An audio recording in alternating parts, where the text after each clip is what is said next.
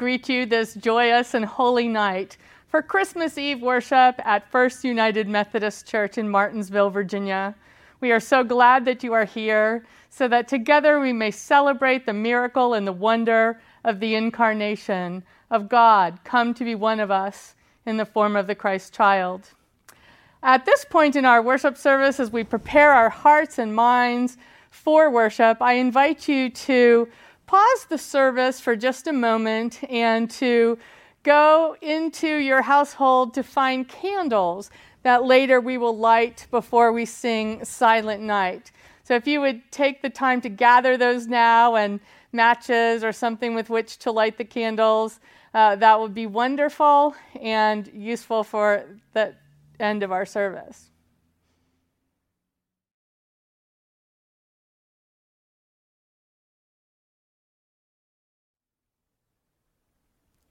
Let us pray responsively our call to worship. O Jesus Christ and Redeemer, we greet you this evening with joy. We lift our spirits with thanksgiving for your mercies to us that your sharing of our human situation brings. We thank you for Christmas joy, for friendship renewed, and for hearts warmed by the love of dear ones and the greetings of strangers.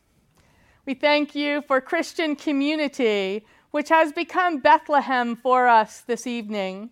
Transform our joy into new lives as we find ourselves and each other in the new life of Christ Jesus. Amen.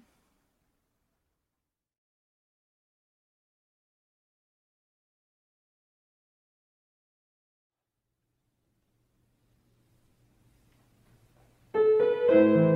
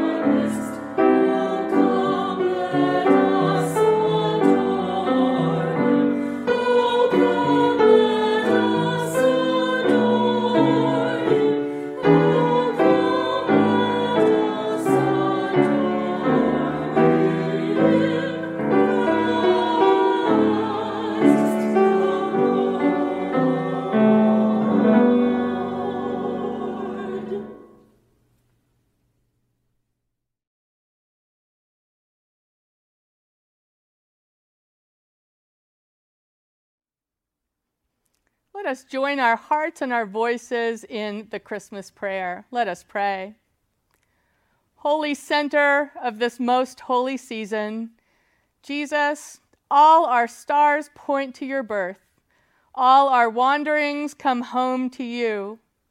All our griefs and delights find a place in the stable where you chose to transform poverty and pain and loneliness and rejection. Your light shines in our lives. Your peace embraces our anger, sorrow, and loss. Your life opens us to new discovery of our most intimate selves and of our neighbors, however we may find them, as poor as shepherds, as foreign as magi, as thoughtless as innkeepers, as helpless as infants. In your humble birth, we discover your everlasting majesty and grace. We welcome you and offer you our thanks and praise in your glorious name. Amen.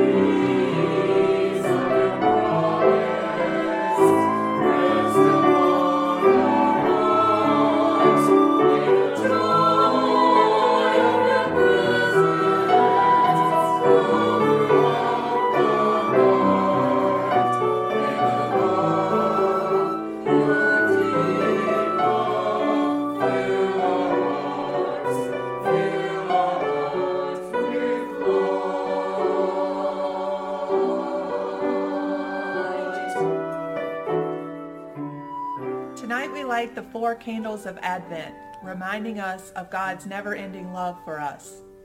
We light the center candle.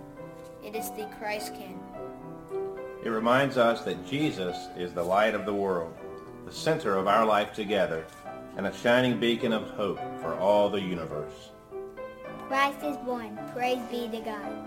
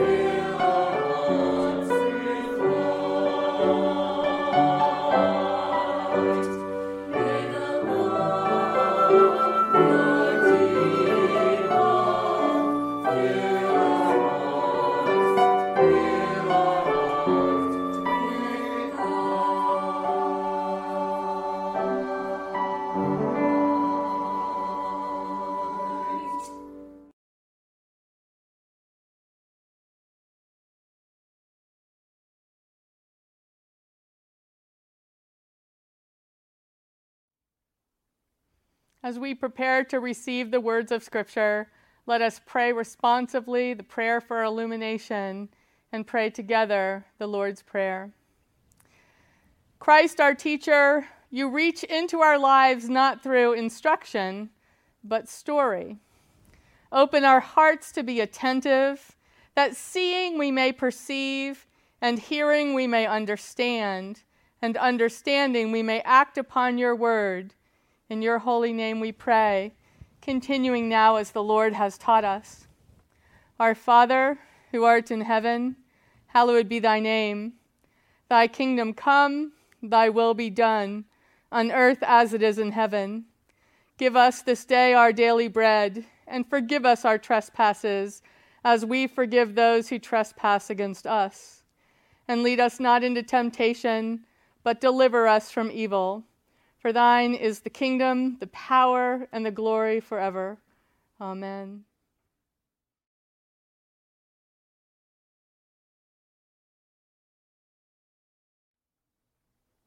Our Old Testament lesson this evening is found in the 9th chapter of Isaiah, beginning with the 2nd verse. The people who walked in darkness have seen a great light. Those who dwelt in a land of deep darkness, on them has light shined. Thou hast multiplied the nation, thou hast increased its joy. They rejoice before thee as with joy at the harvest, as men rejoice when they divide the spoil.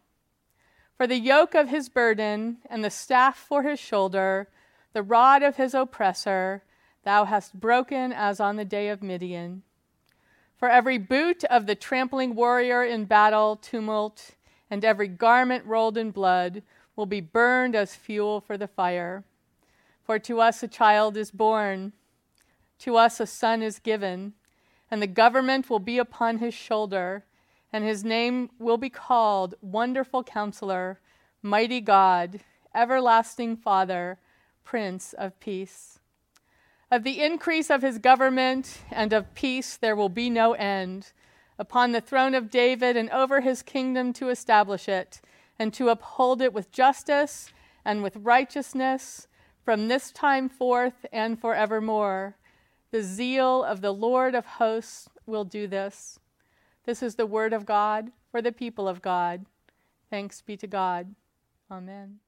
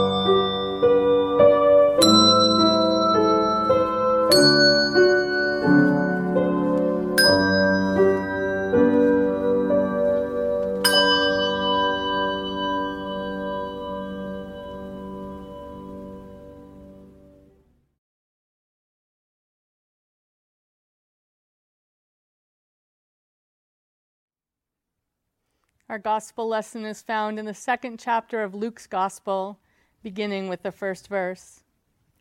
And it came to pass in those days that there went out a decree from Caesar Augustus that all the world should be taxed. And this taxing was first made when Quirinius was governor of Syria. And all went to be taxed, every one into his own city.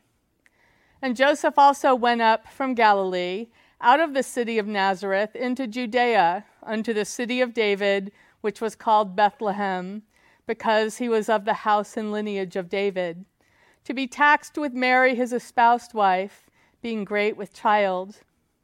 And so it was that while they were there, the days were accomplished that she should be delivered.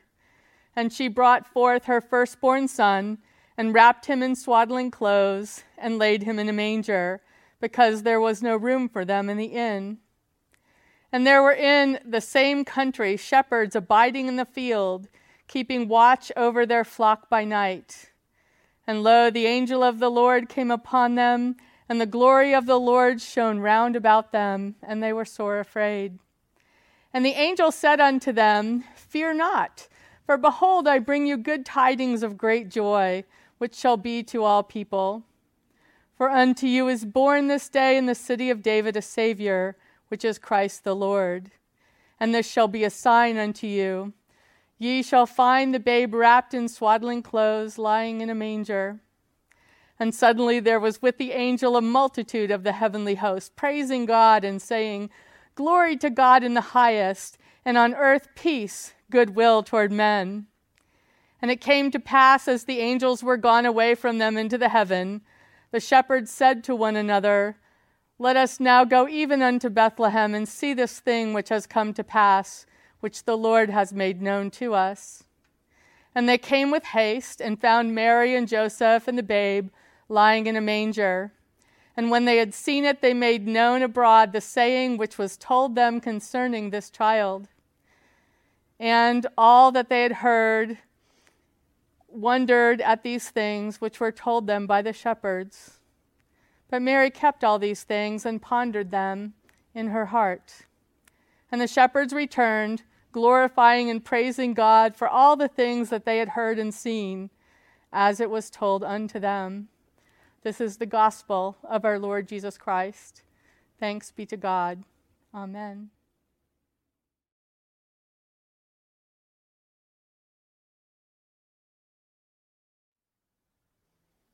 I love manger scenes, which is why I actually have 4 of them.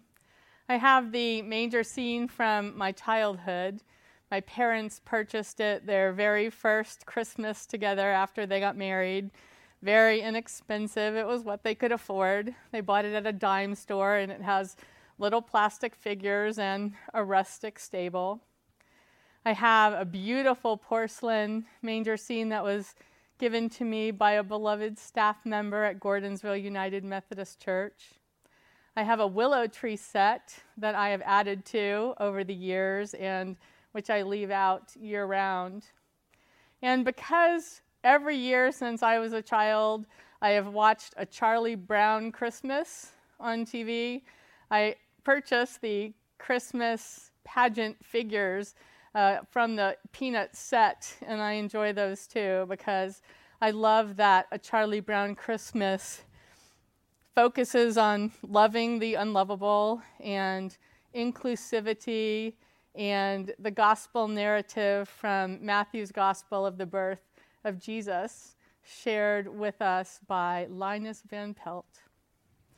Putting out manger scenes each year occasions recollections of manger scenes I have known and about which I have been told. Some are funny, some are scandalous, some are touching, and others are instructive. I wanted to share a few with you. When I was in seminary in the late 80s, I made friends with a seasoned Episcopal priest named Harry. Harry was one of those people who just took such delight in people, and he told these wondrous stories that awakened one's imagination as one thought about the gospel narratives. He told a number of stories about manger scenes, and I remember 3 of them. One was from his youth. It's hard to imagine Harry ever misbehaving in church, but when he was in junior high, the youth group was responsible for staging the church's Christmas pageant. He was chosen to play Joseph, and the play proceeded with all the seriousness and with all of the commitment of the players who were seeking to look as pious as possible. Then it came time for the shepherds to enter. The choir was singing, while shepherds watched their flocks by night. And those in the youth group who were playing shepherds came up the chancel steps dressed in their flannel bathrobes with towels wrapped around their heads. With his back to the congregation, one of the shepherds said in a very loud, easy-to-hear whisper to Harry, who remember was playing Joseph, "Well, Joe, when are you going to pass out cigars?" It wasn't a particularly funny, impromptu line, but it broke the magic of the moment such that Mary and Joseph both burst into laughter. And you know how laughter is sometimes contagious. The angel standing on a chair behind them tried not to laugh, but she shook so hard with the effort that she actually fell off her chair, and it wasn't long before the whole cast was unable to control their snorts of laughter, even though the choir tried to cover it up with verses of Silent Night and O Little Town of Bethlehem. As the pageant ended, what dawned was the realization that the youth group actors were soon going to have to face reality in the form of their parents, who had been sitting in the congregation watching with horror. They wondered how they would ever show their faces in church again, and they made sure to convey every ounce of their embarrassment and anger to their teenagers. And so the youth reenactment of the manger scene came to be known in that era of the congregation's history as the manger scene that led to great punishment. About 10 years later, as a young father, Harry and his wife bundled up their little children one night during Advent to take them to a living nativity on the front lawn of a local church, where volunteers braved the cold to portray each of the characters in the story. There were a few live animals too, a donkey, a few sheep, and a big brown cow. Well, everyone gathered around, a big crowd, when all of a sudden the cow moseyed slowly toward the manger, batting her sleepy, big, dark eyes. She bent her head toward the manger straw, and there saw the baby Jesus, the only character not played by a live performer but by a doll. And it was a doll that happened to be in the way of the cow's dinner. So the cow grabbed the doll in her teeth and flung it over her head out into the crowd of onlookers. A lot of people laughed. Some people were horrified. But Harry thought it was just great that Jesus left the manger and found a way to be in the midst of the people. After all, he said, that's what Christmas is all about. When Harry was later the rector of a church in Huntsville, Alabama, the women of the church used to invite a group of children from a nearby children's care facility, a rehabilitation center, not a hospital. But I can't remember the details about what their challenges were, just that they were, most of them, quite ill and in wheelchairs. And so the ladies would invite them to a Christmas party at which the children would get to sit and watch a Christmas pageant that was done by the church's children for them. And then that was followed by Santa handing out presents, and then the children went back by bus to the rehabilitation facility. Well, after 2 years of this, one of the adults who worked with the children at the care facility suggested that perhaps they could present the pageant the following year. Well, no one could think of a reason why not, so one cold, bitter, rainy Advent day, the children came from the rehabilitation center and performed the Christmas pageant for the congregation. There were Mary and Joseph, one little black girl and one little white boy, both in wheelchairs. The The angel couldn't keep her arms from flying in the air. The shepherds came on crutches. The wise men took a long time to get from the back of the sanctuary to the manger up front, maneuvering their own wheelchairs. It was almost impossible to understand the narrator because of her speech impediment, but that was okay because everyone knew the story anyway. And no one tried to help or intervene, and it was quiet at first, and there was some laughter, and sometimes there were tears. The simple truth from that manger was not denied, that we all struggle with challenges, some visible and some not. Some of us are children and some of us are adults. Some of us are black and some of us are white. Some of us are poor and some of us are rich. But we are all human beings, and we are peculiarly separate while being peculiarly united. But we're all vulnerable. We're as fragile as any baby in a manger. And in that manger kind of insight, tears may be like a sacrament. Tears with smiles become the outward and visible sign of an inward and spiritual grace at the manger scene. Whenever I think of Christmas pageants, I think about the one that was held each year at Mount Vernon United Methodist Church in Alexandria, where I served for several years. They had an elaborately staged pageant each year with choir and orchestra and dozens of people in costume. Rehearsals started in September, and no matter how long the preparation, the actual play always turned into barely controlled chaos. The main reason for that is that the little children who portrayed the animals usually behaved exactly like those animals. The toddlers were always sheep, and we always seemed to have a big lamb collision, followed by much bleeding and tears. But on the pageant would go. At the end, many of the children were so tired they actually fell asleep around the manger.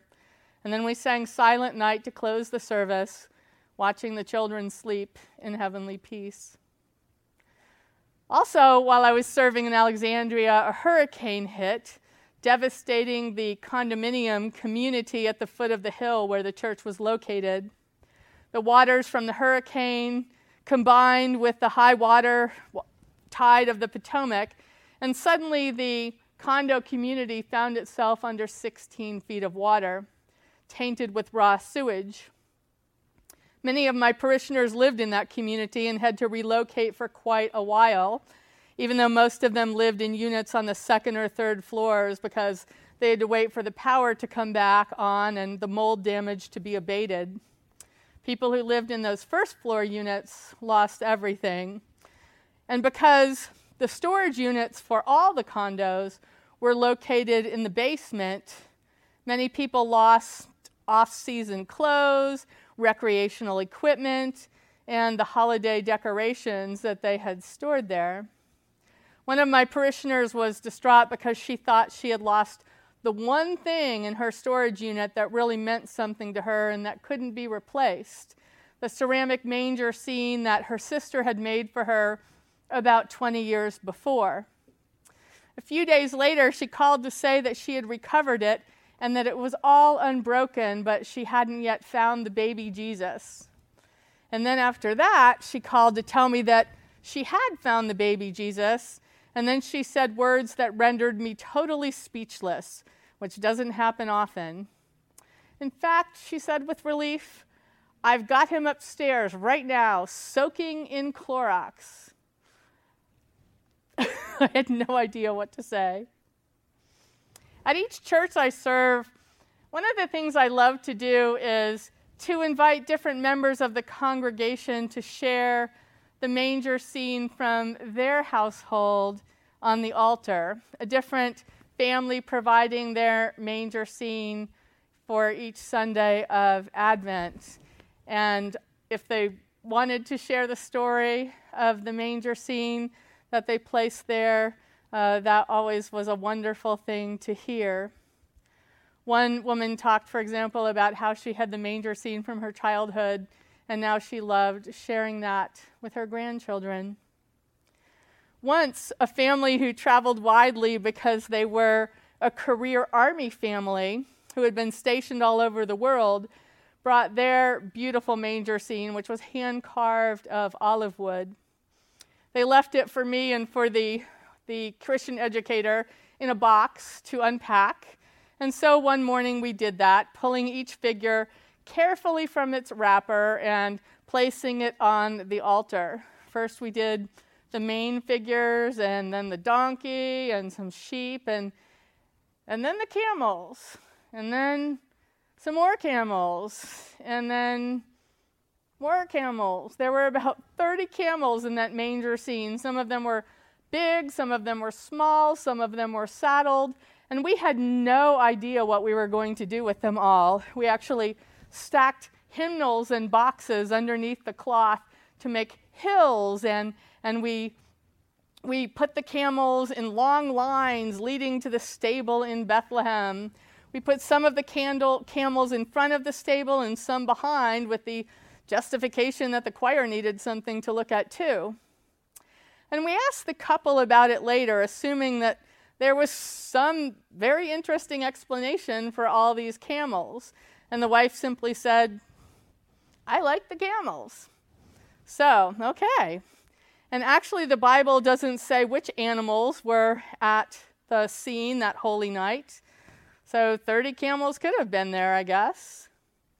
The neat thing was that the surprise of having 30 camels made us look at the scene differently, especially the long lines of camels reminding us how long the journey was, about 100 miles from Nazareth to Bethlehem. And reimagining the story made it newly alive to us. I love when families have creches or manger scenes that children can touch and use to tell the story. My parents used to do that. They used to unwrap one figure at a time and tell us the story and leave the baby Jesus hidden away until Christmas morning. Every year, we were sure that the baby Jesus was going to come out of the box early, and we would look and we would turn the box upside down and we would demand to know where Jesus was. And my parents would say, well, that's what Advent is about. It's a time to look for Jesus. When we were tiny, we didn't understand, thinking that we needed to look for Jesus like we looked for a lost sock. Later, we understood and went off to look for Jesus in those things that are beautifully and simply human, in places where love is shared and hope is passionately expressed and compassion meets need. Children are often puzzled by this season. A lot of them are very focused on gifts and don't really understand that we give gifts just because we are celebrating the gift that God gave us. And out of our joy, we too want to give. My nephew used to spend a lot of time at my house, and when he was really tiny, he really, really wanted to open the gifts early. And because I am usually ready early, with all of my gifts purchased and wrapped by early November, usually, he'd been asking for a long time. He wanted to open those gifts before Thanksgiving, and I would explain that it wasn't Jesus' birthday yet, so we had to wait. Well, he didn't like this answer, and so he sought out my best friend, who at the time was a police lieutenant, to ask him if he could open his gifts right now because Aunt Elizabeth says no. Well, I'm really glad that my best friend provided backup and said no as well. But he also asked Lieutenant Roberts if he'd ever arrested Santa Claus for sneaking into his house in the middle of the night. And Lieutenant Roberts, wise in all things, replied that he always fell asleep and missed Santa when he came, so he couldn't even bring him in for questioning. Children being puzzled or not liking the waiting of Advent is not unlike the feelings of the main characters in the story, who certainly puzzled and pondered and wondered what to do with the waiting time before the birth. Joseph made plans that were confounded by an angel in a dream he had. Mary, when told by the angel Gabriel that she was to bear a son, asked, "How can this be?" And after his birth, When the shepherds told her what they had been told about the baby's birth, the text says that she pondered all these things in her heart. The shepherds themselves didn't quite believe what they had seen in the sky over Bethlehem that night, and they turned to each other saying, "Did you see what I saw? Did you hear what I heard? Okay. Well, then let's go see this baby for ourselves."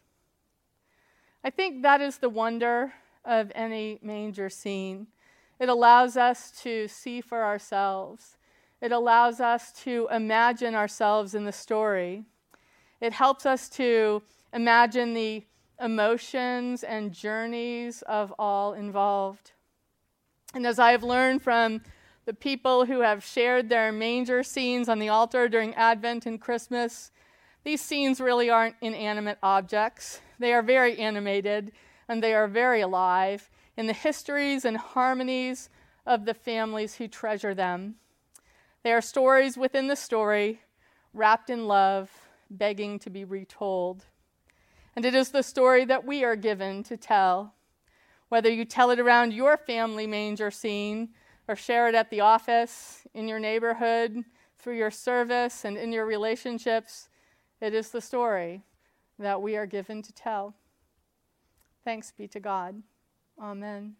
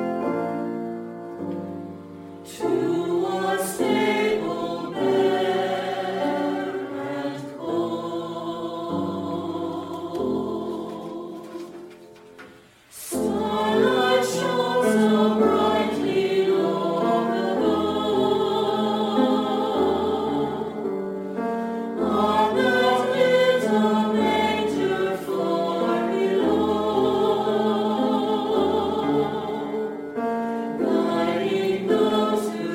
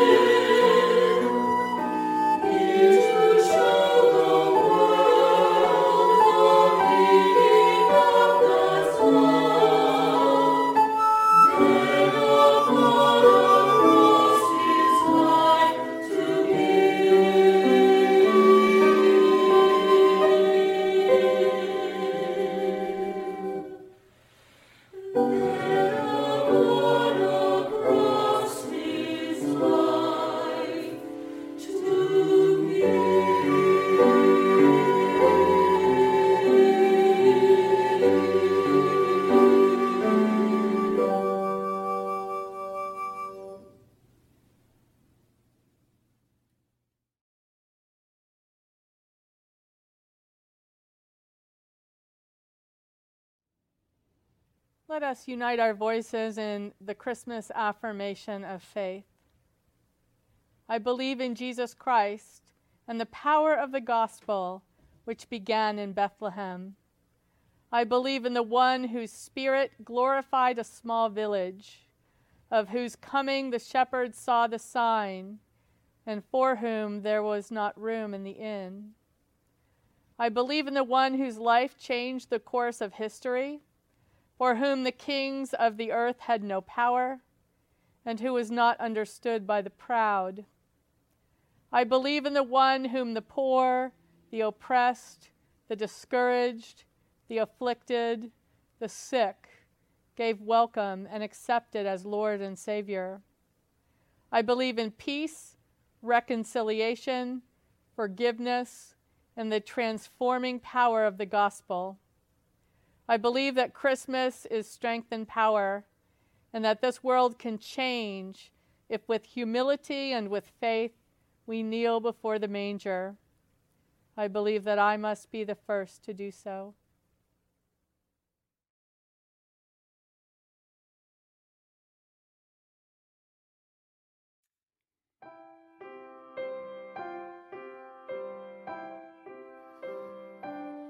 When the song of the angels is stilled, when the star in the sky is gone, when the kings and princes are home, when the shepherds are back with their flock,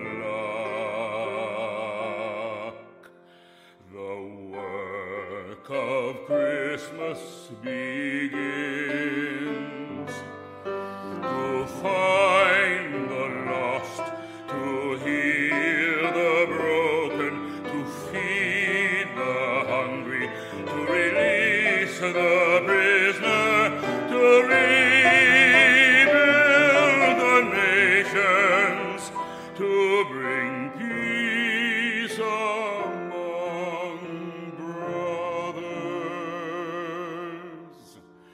to make music, make music, make music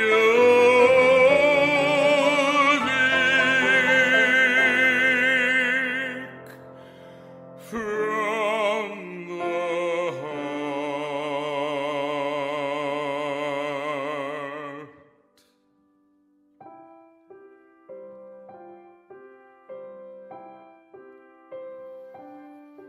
When the song of the angels is stilled, when the star in the sky is gone, when the kings and princes are home, when the shepherds are back with their flock, the work of Christmas begins.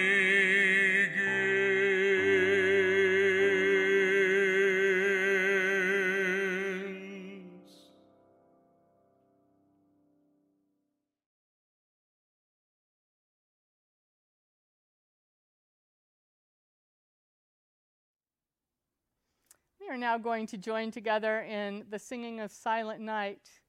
I invite you to dim the light in your households and to light the candles that you gathered up before the service began, so that together we may sing by candlelight on this holy, wondrous night.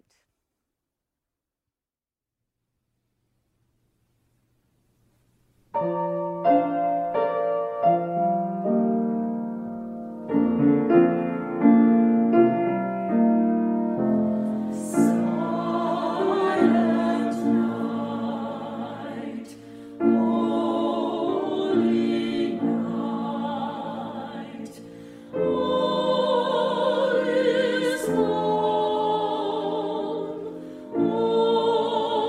is bright.